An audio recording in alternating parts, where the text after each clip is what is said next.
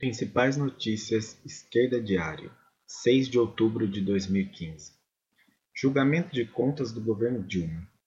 O Tribunal de Contas da União decidiu manter o julgamento das contas do governo Dilma Rousseff para a próxima quarta-feira, às 17 horas.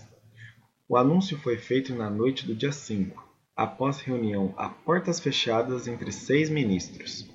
A sessão está mantida, informou o relator do processo na Corte, ministro Augusto Nardes, alvo de um pedido de afastamento apresentado pela Advocacia Geral da União, como parte da tentativa do governo de desestabilizar um dos ministros que já havia indicado que rejeitaria as contas de Dilma por suas pedaladas fiscais, que foram manobras de Dilma para utilizar verbas de órgãos públicos e manter pagamentos em dia.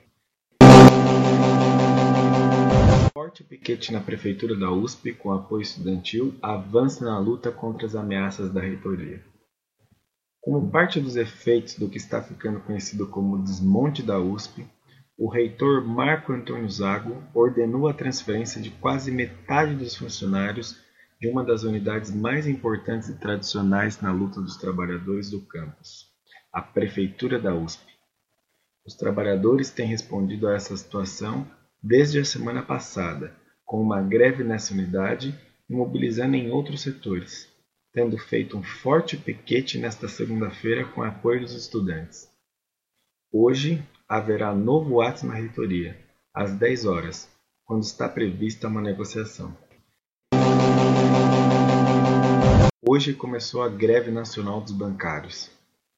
Em assembleias organizativas realizadas em todo o país, nesta segunda-feira, os bancários discutiram os rumos da greve que enfrentará a Federação dos Bancos e a política de arroxo salarial proposta pelos banqueiros.